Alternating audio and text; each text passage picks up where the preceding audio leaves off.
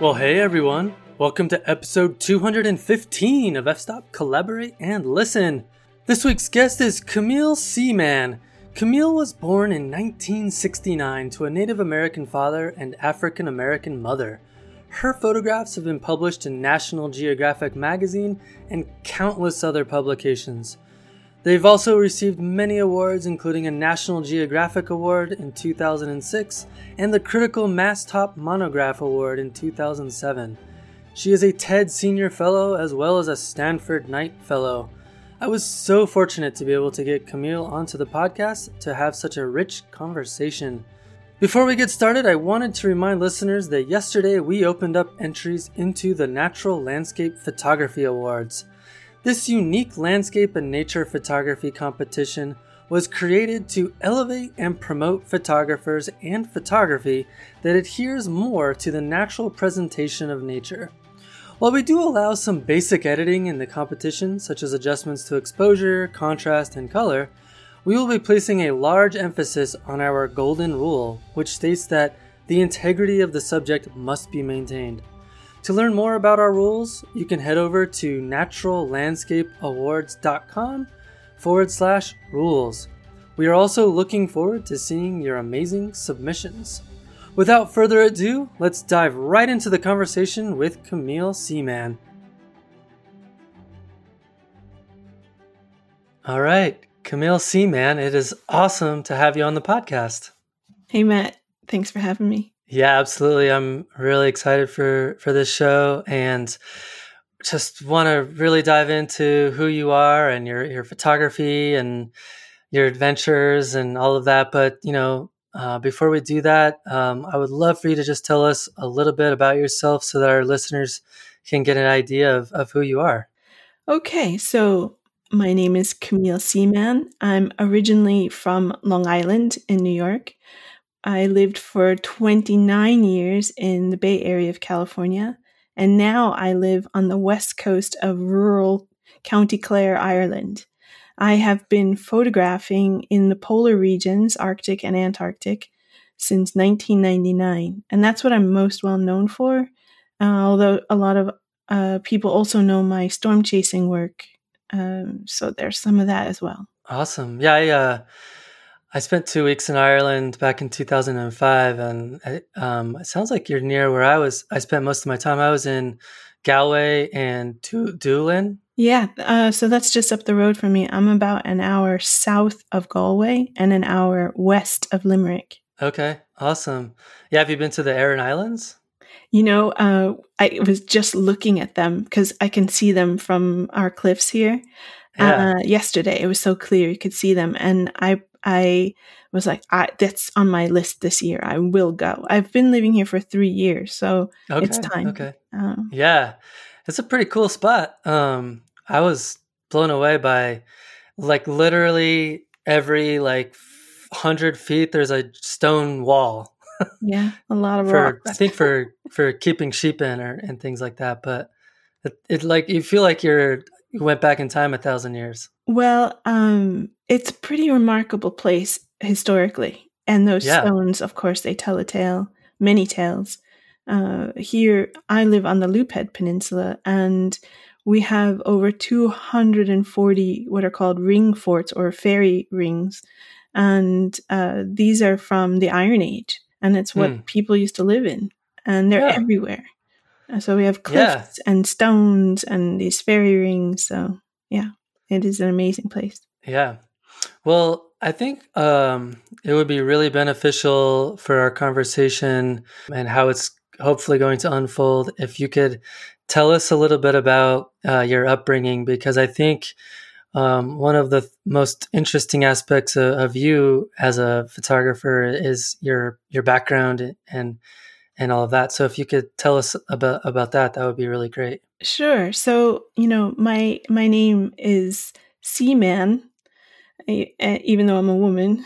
And it's Seaman because on Long Island, where I'm from, I come from a small fishing or whaling tribe. We used to be a whaling tribe back in older times. And my ancestors worked as seamen on the ships.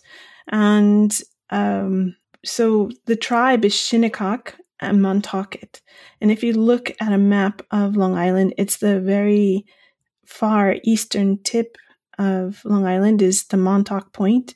And if you go just a little bit east from there, it's Shinnecock Bay and Shinnecock Hills. And if you're into golf, you'll probably know about it because that's usually where the US Open is from time to time. And so coming from a tribe there, the ocean is incredibly important in my sense of the world. I cannot live on a lake. I need an ocean. And that's part of what brought me here to Ireland, actually. But being raised as a Shinnecock, my grandfather in particular, because my mom is Black and Italian. And so I was raised primarily by my dad's family on Long Island.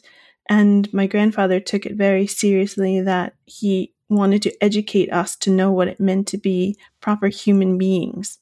And for him, that meant us knowing with actual experience how we are interconnected and interrelated to everyone and everything, that there is no such thing as separation from us and nature, us and another person. We are all literally related. And that I didn't understand how unique it was that I was raised that way until I was much older. And that it affects the way that I move through the world and how I perceive things, and definitely how I document with my camera, how I am making photographs. I wish your grandpa would teach everyone in the world. I know. I feel like that's a huge piece of what's missing from humanity right now, is that basic understanding that everything is connected, and that when you push one lever, it's going to have a snowball effect on all kinds of different things. Because of those interconnections and interrelations. And that is critical, especially right now in this moment, for us as a species. If we are going to have another 10 generations of children's, grandchildren's, people we will never meet, we need to behave in a very different way now. And I am hoping, I don't know, I've been told that after looking at some of my iceberg images, that people will never look at ice the same way again. And I mean, that gives me some hope.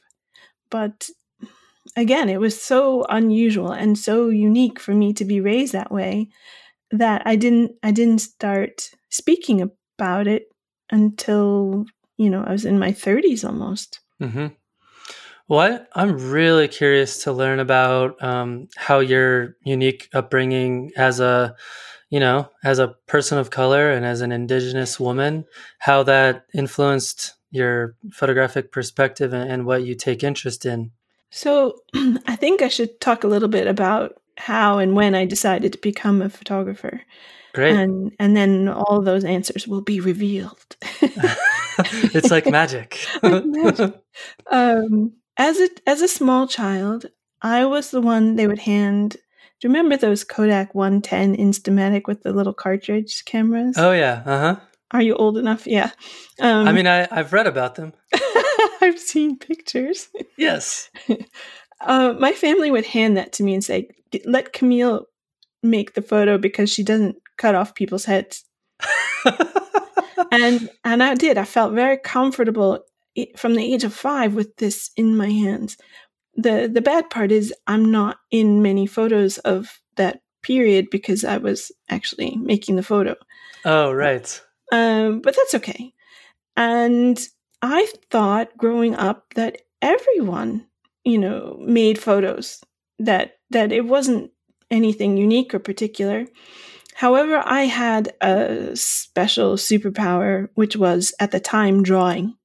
I was always drawing, and that ability to draw got me into the FAME High School of Music and the Arts in New York City. And when I was there, we were required to go to the museums in New York City and look at all the art, which was amazing to have access to that. And when I was 15, I couldn't take it anymore with my mom. And my mom is Roman Catholic. And I think I was just too bizarre and anomaly for her. She just didn't know what to do with my uniqueness. And it came off in a very harsh and sometimes emotionally abusive way. And so I left. I just couldn't bear it anymore.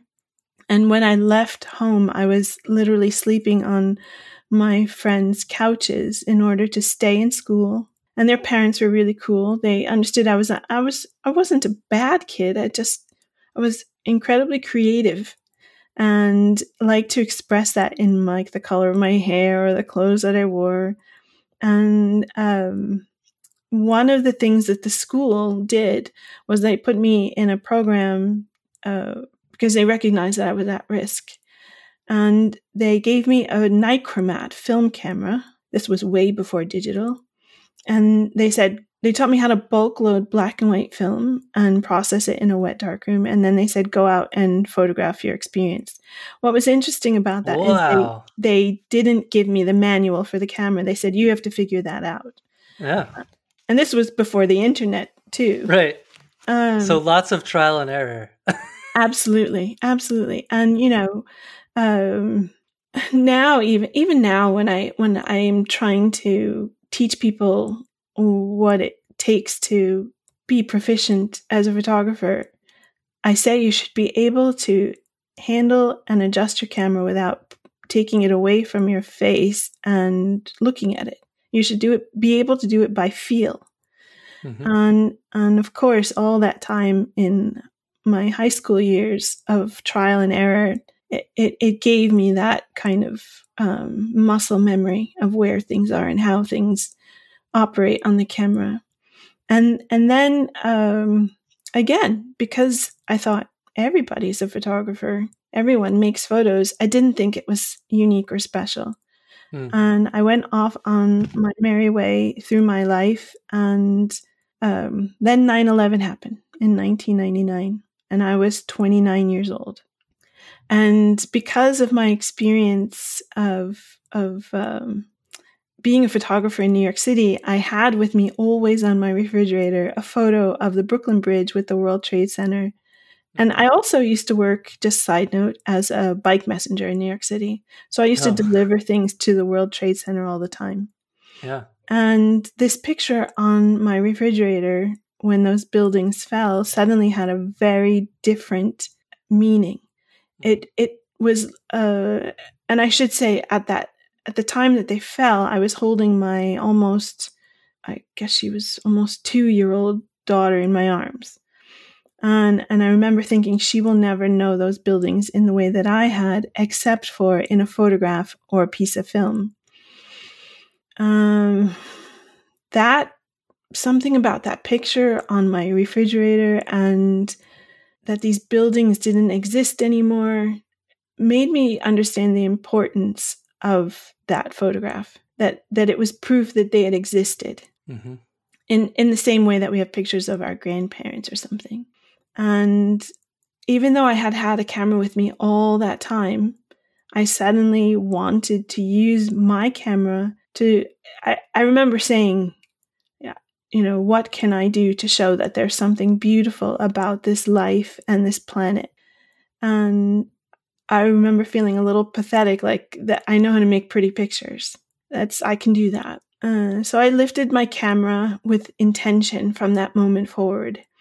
And I want to be really clear, like, it wasn't like I was like, okay, I'm going to spend the next 20 years going to document climate change and chase storm. I didn't have a plan or anything like that. It was very just based on intuition and intention and a lot of serendipity. And so, of course, when that switch came on, I decided there was no way in the world I was going to go back to school for this. And instead, I phoned up photographers whose work I thought, I was like, how did they do that? And one of the first people I called was Steve McCurry from National Geographic. And he said, well, I should be specific. I wanted to know how he was able to make such soulful portraits with available natural light. And he said, well, you have to come to Tibet with me. Oh So, my gosh. so off I went to Tibet. And I remember I brought with me 5 different formats of camera because the switch had come on and I was ready. I had my large 4x5 and I think it was an ebony 45S. I had a panoramic camera. I had a Leica 35 millimeter. I had a Fuji 4x5. I mean, it was crazy how much I had with me. And he just rolled his eyes at me. He was like, you are crazy. Why are you dragging all that stuff? And more importantly, he would grab me. He would see me out there photographing people with my cameras in the bright blue light, harsh sun. And he would yell at me, what the hell are you doing in this horrible light? And he would pull me into some alley and he would say, like, do you see how it's much softer? No harsh shadows. And he'd grab some poor Tibetan woman and he'd be like, do you see how nice the light is on her? And she'd be wondering what the heck is happening. What is this guy saying? Yeah. And so he reminded me the importance of having a sensitivity to quality of light. Mm-hmm. And he said, if you're going to make photographs, if you're serious about it, you want them to hold weight past your lifetime. Otherwise, and I can attest to this. One of the jobs I had as a 21-year-old was at Urban Ore in Berkeley, California. And we would try and save items from going into landfill. And one of the most tragic things we would see was literally hundreds of photo albums, family photo albums.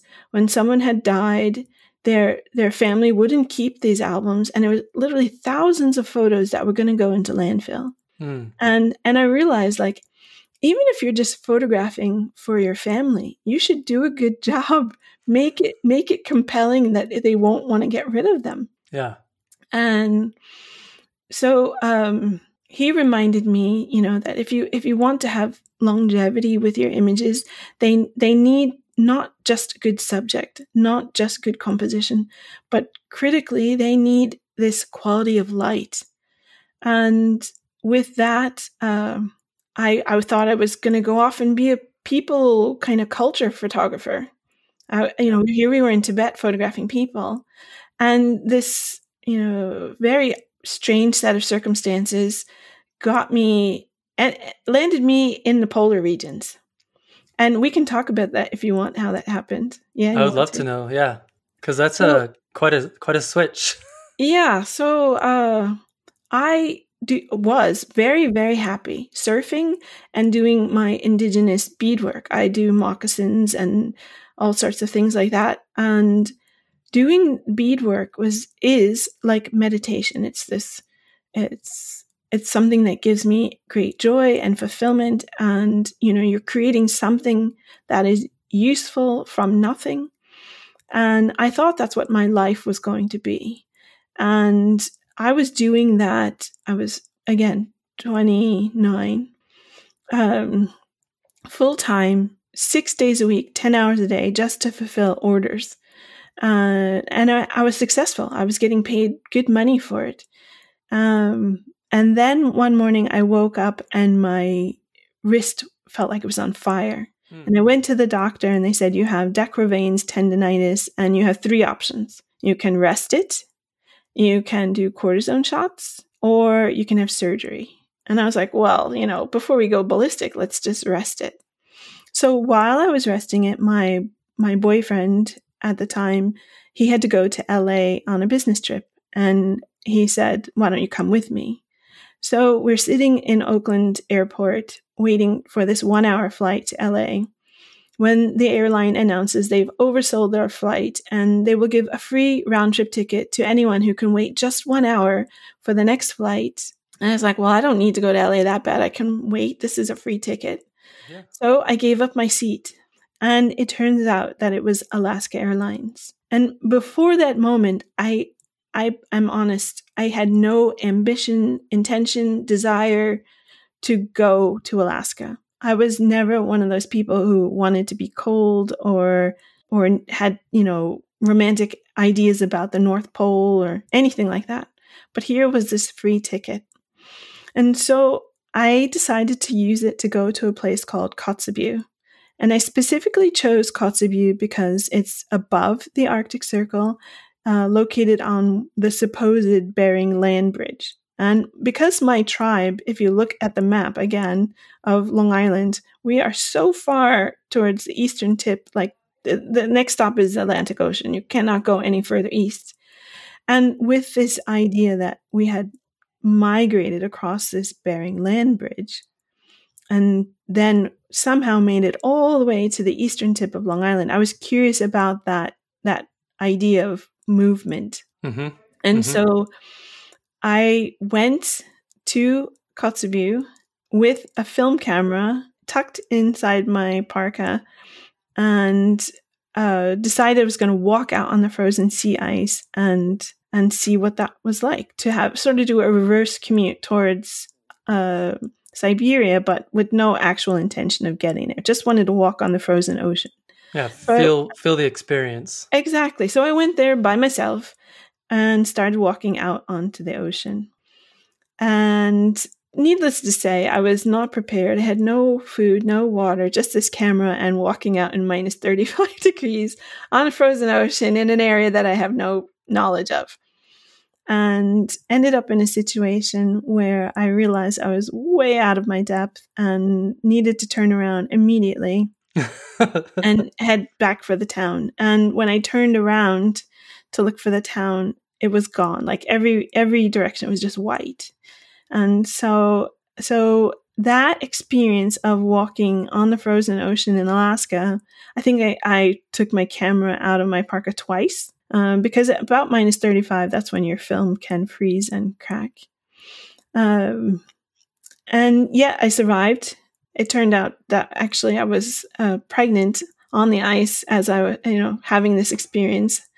And when I got home, my mother-in-law, I told her about my trip, and she was like, "You're so adventurous." And she was curious about this thing that happened where I felt like for the first time in my life, I understood my grandfather's teachings, that I was made of the material of this earth and that I was standing on my rock in space, that I am an earthling. I am of this earth. It was really profound.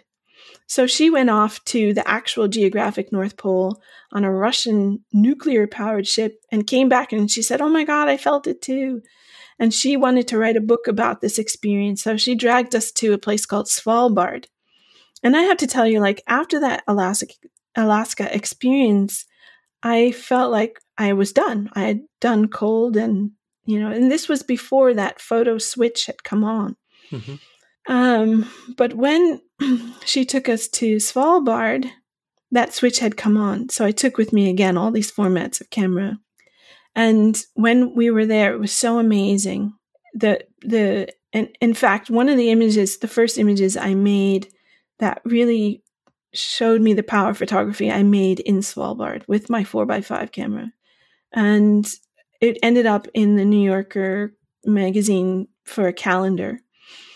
And someone wrote in and said, because of that image, I need to go there. And I was like, wow, like my photo has inspired someone to get off the couch and go somewhere. And so that was just a hint of what was possible. And as a thank you to my mother-in-law who paid for us to go to Svalbard, we decided to take her to Antarctica.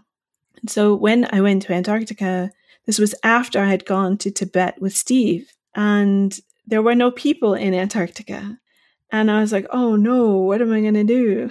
And I decided again to listen to my grandfather's teachings, which was that we are all interconnected and interrelated. So I decided to photograph everything, whether it was an iceberg or a penguin or a hut, as if I was making a portrait of one of my ancestors. And I want to just clarify, because a lot of people misunderstand. I'm not anthropomorphizing or humanizing this ice or penguin, or I'm just merely acknowledging its connection and relation to me. Mm-hmm. It is a relative in that sense. And so I started photographing these icebergs. I photographed everything. And when I came back, without my knowing, that work got shown to a National Geographic editor, and they gave me a National Geographic award because it wasn't like I was looking for assignments or anything. I was literally head down making work that I was curious about. Yeah. And that's just set things in motion. That got me invited onto a Russian ship in the far side of Antarctica. And there I was offered a job on the ship as the expedition photographer. So then I was working in both the Arctic and Antarctic, just going back and forth for years as the expedition photographer on small tourist vessels, mostly, that had scientists and were trying to inform people about the fragility of these areas and why we need to care about it, even though we don't live in these areas. I'm struck by the idea that approach of just having your head down and capturing the things you felt connected to, that there's a certain purity to that in terms of motivation and focus. And I'm curious if you've kept that style of approaching photography, or if it's shifted over Very time. much so. Thank you for noticing that. I think many people who go into photography have this romantic idea of, they have to become a photographer by following A step to B step to C step, and then they get there. And I think that's totally not true. You have so many photographers trying to squeeze through a very limited amount of doors. And for me, one of the interesting things about just doing something that I was truly compulsively creative and curious about, when I met the editor for National Geographic, I was too shy to show them my work, even though I found out later they already had seen my work. And he said, "Oh, we know about you long before you come to us." And they do. They stalk. They stalk me. I was never stingy about putting my work online. I know a lot of people feel like they have to have their signature on it and watermark and this. I never did that. I trusted that I knew my photographic voice, and I knew that all roads lead to Rome, or to the source. And I was the source. And I think I pitched my first Nat Geo story this year. And wow. I've been published with them since 2007. Awesome. Yeah. And I'm just saying, like, I've been really lucky. Galleries, I've never gone to a gallery and said, "Will you show my work?" They've always come to me. Publishers came to me. And I think that is really the way you want it. You don't want to have to be chasing. And for me personally, it just wasn't how I move through the world. My joy is making the images. And then I understand that my responsibility to wherever or whomever I have photographed is to get that work seen. It is in part of my initial intention to show that there's something beautiful and special about this life and this planet. I feel like because I'm given so many of these unique, special opportunities, that I must respect and honor those unique opportunities by doing my utmost to get that work seen in a respectful way. Mm-hmm. When you asked me to do this podcast, I was a little like, oh, okay. Because it's funny, people call me all sorts of things as far as photographer. Oh, she's an environmental photographer. Oh, she's a landscape photographer. Oh, but the reality is, like, I never stopped to say, I'm going to be a landscape photographer. I'm just in taking fact, pictures.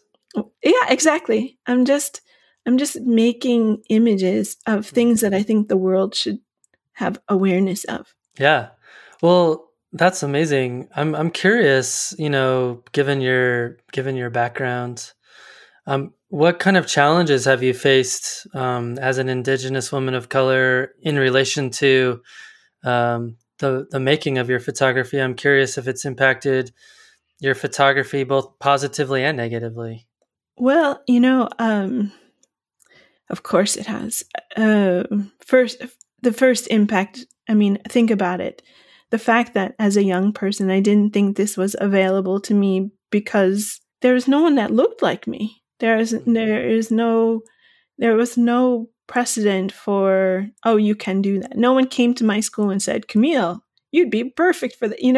I just, that you and I think it's important to say this because part of the reason there are so few people of color, women of color, as photographers, and especially as like nature or environment or landscape, it is because it is so male dominated.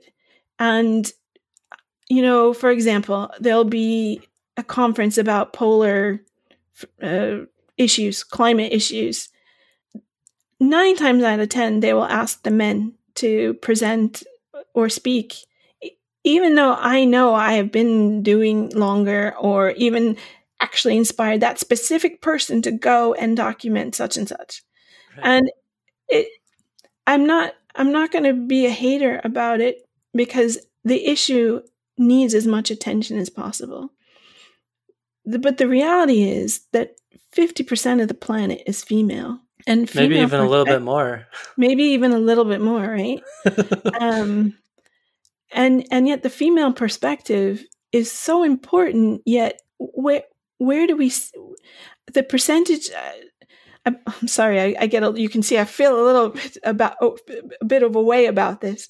There is an organization now called Women Photograph, and these women have tried to put together a database to present to publications to say, here's women that can do it. Mm-hmm. Maybe you might give that a look. But they also, spent time running down the stats to see what is the statistics of women getting published, doing the same kind of work, men getting published. It's frightening. But being a person of color adds amplitudes more on that.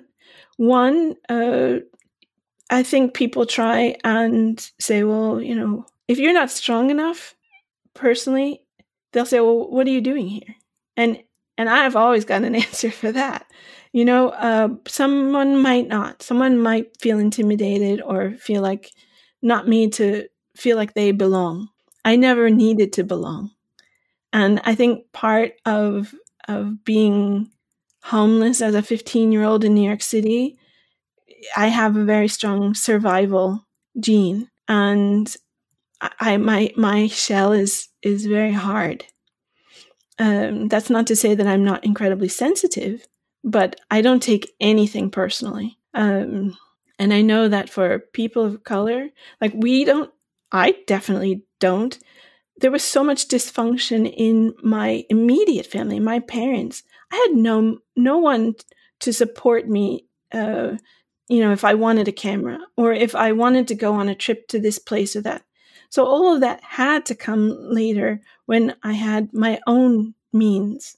And in a way, I'm lucky because I'm fully aware that every experience that I had from 15 to 32 gave me the tools and preparation, the life experience that I would need in order to run a successful career as a photographer. And I don't know that people who are starting out have that wisdom. I think other things that are challenging for women and people of color. Of course, let's talk for a second about just women. Sure. Many of us want to be mothers, and depending on how you arrange that, you can have huge chunks of time out of your career. Mm-hmm. I was very fortunate. I just took my daughter with me. From the time she was 2 weeks old, strapped her on me and kept going all around the world. And it ended up a situation where she was on all 7 continents before she was 7. Wow. She's been in over 200 countries, and she's just now 21. Jeez. But I was committed to making that happen. And I also recognized that I didn't want to be a mom that was like, oh, no, honey, I'll stay home. And, to your kids, you go and live your dream, but I had to sacrifice. And the reality is our children do not as we tell them, but as we show them. We must lead by example. And I wanted my daughter to know that I am happy, I'm fulfilled. I'm not trying to push my life desires onto her. I'm not saying, oh, I need you to be a doctor or a lawyer or fulfill something that I didn't, because I'm blissfully happy in doing the things that I do. And yes, they are challenging. I've had moments where I felt incredible guilt, like being away from my child for a month or 2 at a time while I'm on ship somewhere. But what I always say, and it's true, I honor her sacrifice by doing the best work that I can when I'm there in the moment. I'm not just tossing it away. And so I think, motherhood is a big part of the issue for women. And then being a person of color, really not having people that look like you doing it. Representation is really important. Yeah. And I know a lot of people won't really understand what that means unless they've understood how important it was to see somebody that looked like them and they go, wow, they're doing it. My daughter's really into Formula One racing. Okay. Yeah. And she was like, Mom, in another life. She's like, it's too late for me now. Cause they have to do it from the age of 5.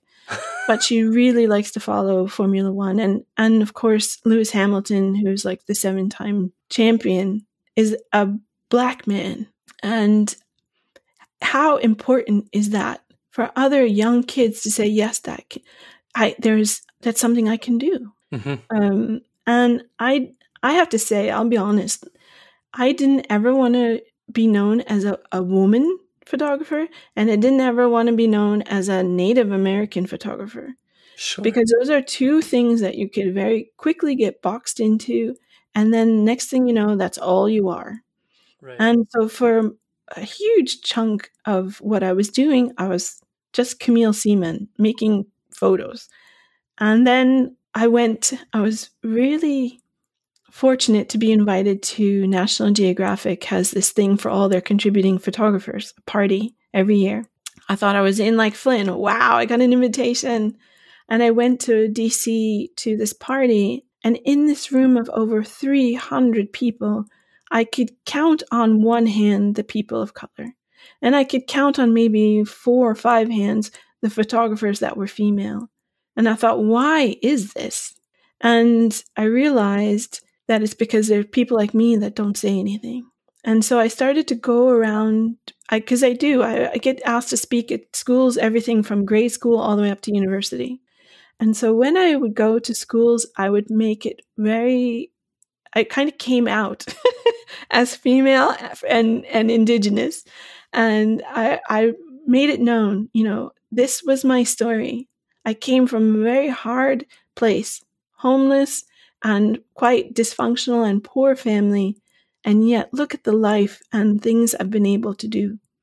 And so I know now that it makes a difference. I feel those people when I'm at the school, they come up to me afterwards and it's something I really wanted to do, but I didn't know if it was something I could do. Yes. Yeah, I'm glad you brought that up. Because I've had conversations with other women who are like, I don't want to be known as a female photographer or a female landscape photographer, and there's kind of interesting bifurcation there, where on one hand, if you own it and champion it, you could actually make a difference in other women's lives. But on the other hand, if you do that, you can also be, put into a box, like you were saying before. So I think that's a unique challenge that, men, and especially white men, don't have to think about. I know. I would love to be like, I'm a white male photographer. Right, like, who cares? I should try that. Passing. Yeah. Well, I'm curious too, though. Your perspective from being Indigenous and a woman. Have you found there to be ways in which that perspective gives you some advantages that perhaps someone like myself, who's white male, doesn't have? Absolutely. I mean, it's kind of cliche, but one of the things that makes it possible to get in, especially cultural situations, it can be very intimidating to have a white man there. But I'm just a woman. I'm just a woman. And I'm just like them. And so I'm not as scary. I'm not as imposing sometimes as I know it might be to be like a big white guy coming into the situation. Right, like, what does this guy want from me? Exactly. Yeah. So I know for example, in Tibet, I was in the Darien Gap with the Embera people in the jungle, up in the Inupiat and Inuit cultures up in Canada and Alaska and Greenland. Also, just across the United States, I had a project where I was going from reservation to reservation, photographing other Indigenous tribal people. And I know that made a huge difference. That, finally one of us, right? Please take my picture. Those are the kind of projects that I would love to do, but I would feel very uncomfortable the entire time, and rightfully so, I think. Yeah. It's about intention and perception. Right. Yeah. Awesome. Well, I'm curious, what should aspiring photographers do to make stronger work? Because you've been, recognized by editors at Nat Geo, and it seems like part of the magic formula is not having extraneous motivation. But I want to hear more about some other tips you might have for people that are trying to make better images. Yes, quite often I get asked to speak to aspiring photographers.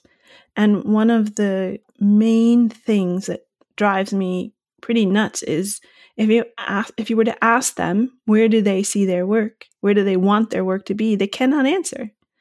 And so for an aspiring photographer, I would say spend the time and think about, where do you want your work to be? Whether that's the Guggenheim or, Sports Illustrated. No, have an idea that this is your place. This is where you want to go.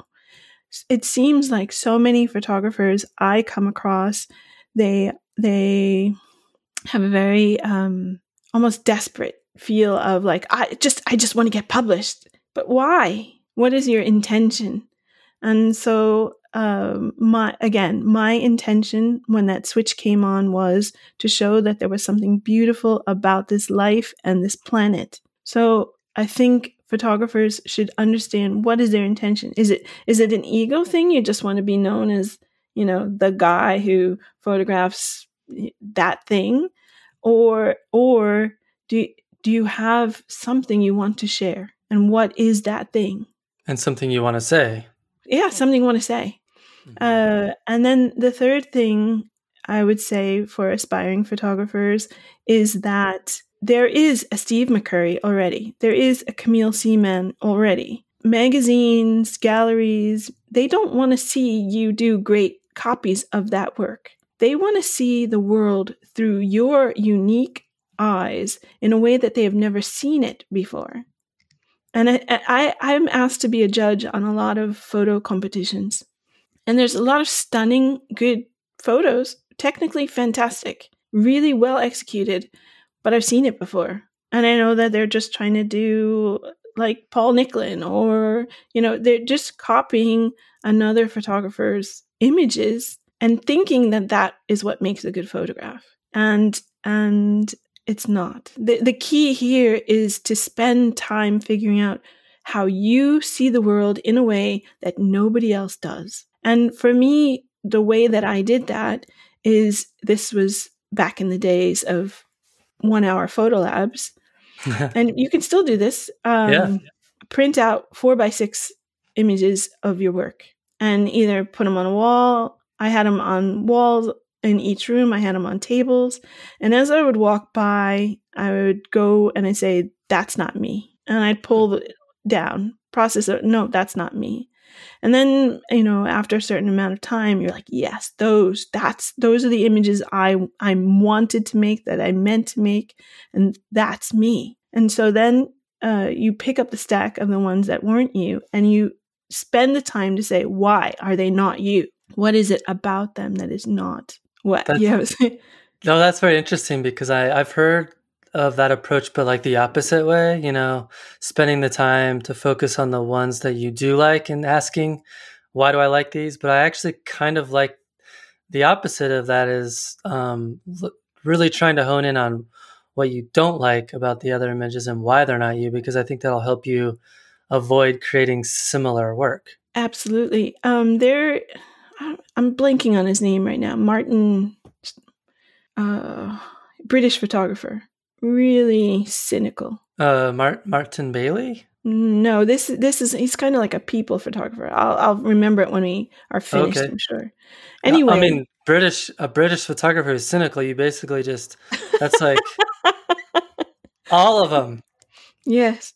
No, I'm just kidding. I have lots of people from the UK that are friends, so I'm just... Something about his images that was like wearing a really itchy sweater. Like for me, it just really, I was like, and yet at the same time, I had to acknowledge he made me feel like so irritated. That's powerful. Yeah. I don't want to make work like his. Yeah, there's a response. Exactly. It doesn't always have to be a positive response. Exactly. Yeah, so, I actually really like work that makes me feel uncomfortable. Yeah.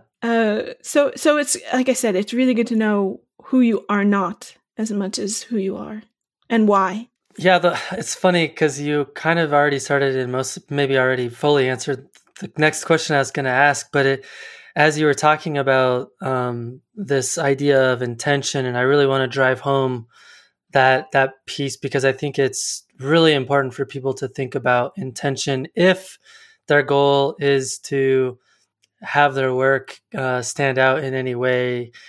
I don't think, interestingly, I don't know that everyone has that goal. I think some people are just fine, running around and, capturing the same images that they saw other people do. And there's nothing wrong with that. There's nothing wrong with that. But I think if you're finding yourself wanting your work to be more than that, I like this idea of asking yourself, what do you want to say?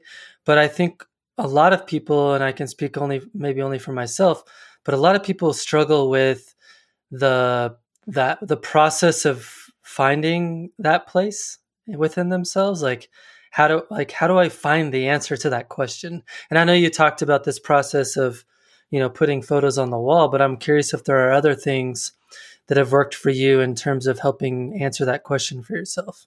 Yes. I think there's a story I want to tell about my first ever exhibition. And before that moment, I had never shown any of my photographs anywhere, not like on a cafe wall, nowhere. And my friends were like, "Oh, you should take it down to the cafe. They'll put it up." And I was like, and I said, "No, I don't see it there." And they're like, "Well, you have to work your way up. You can't just, suddenly get represented by a fancy gallery, or you have to work your way up. You have to put it in a cafe." And I was like, "No, I don't see my work there." And it was very strange. because on many levels, they're probably right. But for me, I was like, no. And it was very strange because I had this very clear picture in my mind that my work was on these walls in a place that had white marble floors. That's pretty specific. Very specific. And I was like, well, I guess I'll just won't ever get it shown.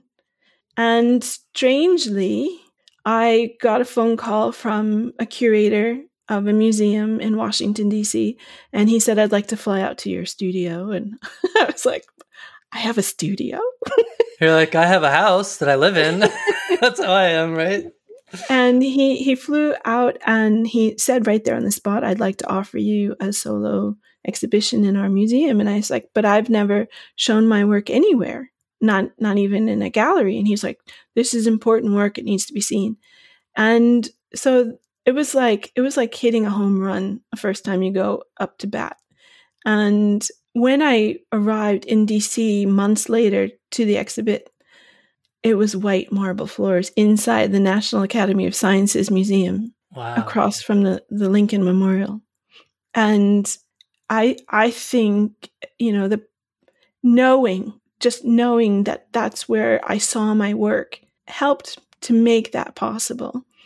And I tried to, not just for photography, but I raised my daughter not to make plans, but to make goals. So if your goal is to be in, for example, have your work published in National Geographic, then it becomes very simple yes or no answers. Is this going to get me into National Geographic? Yes, great, keep going that way. No, don't go that way. Mm-hmm. And one of the things that's so vitally important is to understand that you only have one soul, and you must be true to yourself. You must know yourself in order to be true to yourself. I had a magazine approach me and they're like, oh, we want to use one of your photos on the cover. Oh, great, a cover. That's fantastic. Oh, the fee. Yeah, that looks great. And can I ask, what's the magazine? And they named a magazine. And I was like, I'm really sorry. That's not within my values. I'm going to have to decline. And it's because I know that my work means that thing to me. I know myself. And I know that I would not feel comfortable having people associate my image with that particular subject or magazine. And I think it's that kind of taking the time to figure out. That's why it's so critically important to know, where do you see your work, so that you can very easily say yes and no as these opportunities arise. I think what you're saying is really important because, as we're developing as photographers and, as human beings, we want to be liked. We want our photos to be liked. We appreciate it when they get attention, even if it's from places that you're unexpecting, or maybe it's somewhere where you're like, I don't really like what you stand behind, but thanks for liking my stuff. I think it's hard to know when to say no, but I like this framework you've provided of just asking yourself, does this path get me closer to my goal? And if the answer is no, then simply just decline. And I think that's beautiful. Yeah. And it's really hard for some people though. Well, because they're not clear about what their intention is. Like that's when it's just, I'm just desperate and I want to be a photographer for any purpose whatsoever. And for me personally, having an intention and a knowledge of that intention makes it so much easier for me to stay true to myself and do work that I feel good about and see my work in places that I feel good about. And also, like I said, I'm so lucky that people find me, and it's probably because I'm not looking for them. And again, there are so few doors that so many people are trying to squeeze through. And because I do judge a lot of photo competitions, I tell people who are entering, as a photographer, if you are serious about creating a career as a photographer, you should only enter a photo competition where you say, oh, that's the curator for the Smithsonian. I want my work in the Smithsonian. Or, oh, that's the editor for New York Times. I want my work in the New York Times. Because it is a way for you to get your work in front of their eyes. That's the only reason you should enter a competition, not even to win. I never entered any competition with the expressed desire to win. I entered it as a means of getting my work seen by someone that might not see it. And again, if you've done steps where you know your voice and it's unique and you're doing the work because it's what you feel compelled to do, you will be seen and you will find your way. If you are not creating knockoff work or doing something to try and just get noticed, it is seen, and they will find you and want to work with you and expose your work. And I think that that's really important. So many people, why would you enter a competition? Because you think your photo is the best? I can tell you, having judged Nat Geo photo competitions, over 10,000 amazing entries from all over the world, and you get one chance. You need to not only be technically good, but you need to show me something I haven't seen before. Right. Yeah, that's tough. But that's good advice. Maybe this whole conversation is kind of about being more mindful as a photographer. Mm-hmm. Mindful as an image maker. One of the great things I was able to participate in was called the Eddie Adams Workshop. And I was quite old. I was 36 when I did that. And there were people that were like 18. And the Eddie Adams Workshop is for photographers who show promise, and it's an opportunity for them to work. They take 100 photographers for a weekend to upstate New York, to Eddie Adams' farm, actually. And Eddie Adams was the photographer who made famous some Vietnam pictures. And they break them into 10 teams. There's the Nat Geo team, there's the Reuters team, there's the Sports Illustrated. And you work with a editor and a photographer from those teams. Wow. And yeah, and of course they put me on the AP team, and I was like looking over at Nat Geo like, but I belong there. But I learned a lot on the AP team, and it was a valuable experience. But my point about bringing up the whole Eddie Adams Workshop is one of the things that was invaluable at that workshop was it was like an initiation into understanding that your images have power, and you may not be able to control the life that your image has once you release it to the public. And for example, they had Rosenthal's daughter. And Rosenthal was the guy who did the Iwo Jima raising of the flag image. And she talked about how not only that image affecting her dad's life, but her life. And they had the woman,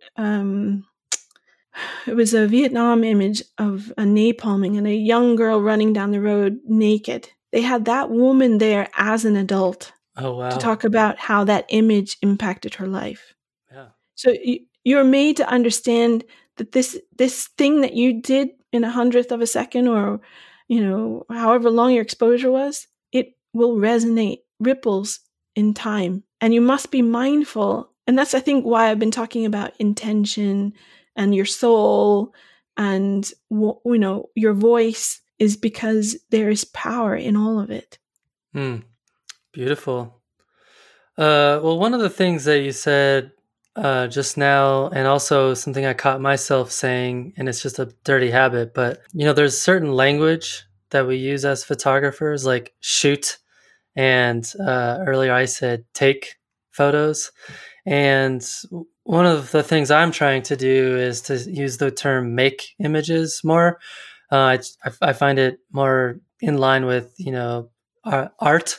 But I'm curious for you, what is the importance of this type of language, and what language do you suggest we should use instead?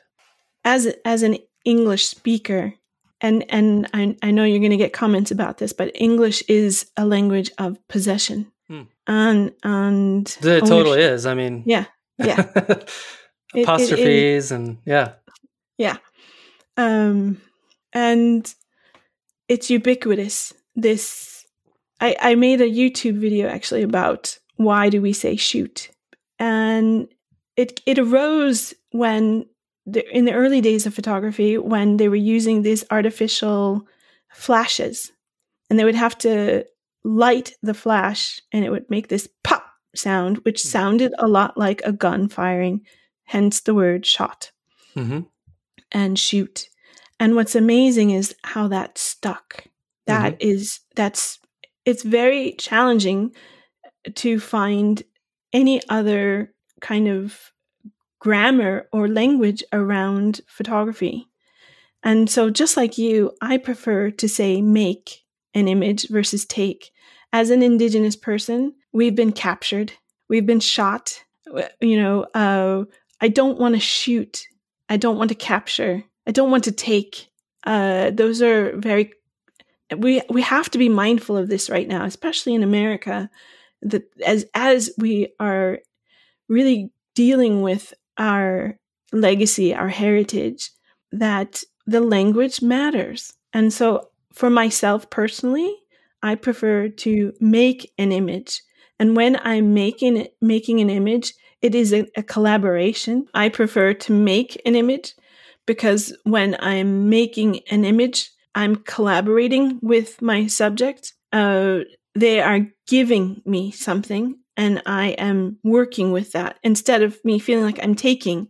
And many photographers, you feel this, especially when you're in, another country. And I've never given anyone money for a photo. And part of that is because I carry with me always a portable printer and I print them the image. And many of them have never seen their own image or been given the photo. I can't tell you how many workshops I've seen where people take a photo and then walk away. They don't even try and show the back of the camera to the child or the person. That's taking. That's truly. And then the people are like, well, what was that? I try to, when I'm making photographs in a culture or society like that, I try and have it be a way to begin a relationship. And 9 times out of 10, I end up in their house or invited back to come stay with them, or it's not just taking. Or I like what you said about developing a relationship. I mean, even if our subjects are, natural, whether it be rocks or leaves or trees or mountains or rivers or whatever, I think using that language as a framework can shift how we have a relationship and our interplay with that subject. And I think I can't necessarily speak for everyone, and maybe you could speak to this, but I think it might change the way in which it might change the end product in terms of what you're creating. Yes. When I am teaching photo workshops, I have this ritual where I do not allow any of the participants to use their camera for the first 30 minutes. And this actually comes from an old surfing habit and my grandfather, 2 separate things married together. When you go surfing, you don't just rush out into the ocean with your board. You sit and watch the ocean. You pay attention to the rhythm of the sets and the waves, and then you find the timing. You find your way in. And yes, I go in now. This is, you know what I mean? Mm-hmm. And something that my grandfather had me do as a small child was every day after school, whether it was raining, snow, sun, hot, cold, didn't matter. I was made to sit outside for an hour. And I was not allowed to move more than the distance of my arms. And after an hour, he would call me into the house and he would say, "What did you see?" And if I was feeling stubborn, I would be like, "I didn't see anything, Grandpa. We'll go back outside." But what's amazing is when you are still for that time, this film, this flimsy, false film of separateness dissolves. And you are again back in nature. You are, and nature goes, "Ah, you're back." And suddenly strange things happen. And animals will come closer. You're like, how did that happen? It was like magic. It's not magic. It's just the fact that you became present again in your natural way. Instead of feeling separate from nature, you allowed that barrier to erode, to dissolve. And so you're absolutely right. Like when you are in that situation, you can make amazing images because you've lost that separateness, that thing that makes you feel somehow isolated or outside of this thing or place that you are photographing. And so making, if there was a verb, well, I am very comfortable using photograph as a noun and photograph as a verb. I don't need to say shot. That's a nice shot. No, that's a nice image. That's a nice photograph. That works for me. Mm-hmm. Yeah, it's interesting. I've increasingly found that, or at least I've gathered the perception that there are an increasing number of people out there that see nature as a commodity that can be harvested for their resource.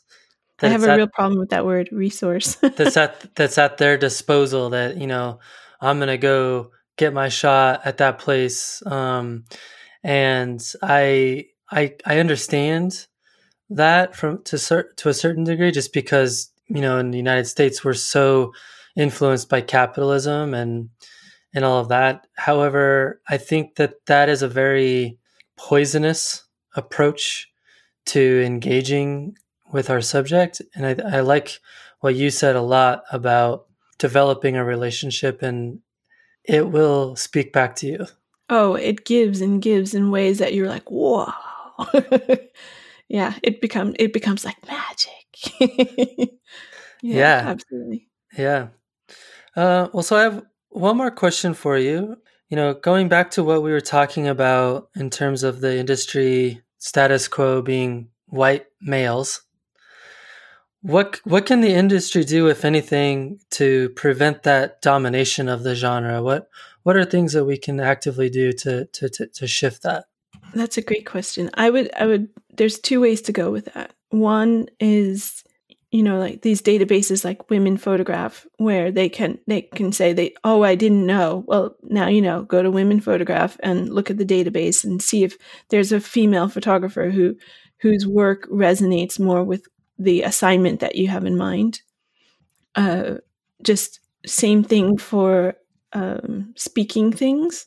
If you have a panel of photographers speaking on a subject, make sure there's equal representation. It's not that hard. Male, female, person of color, it's not that hard. I know that it can be challenging to find people of color. That would be a great database as photographers.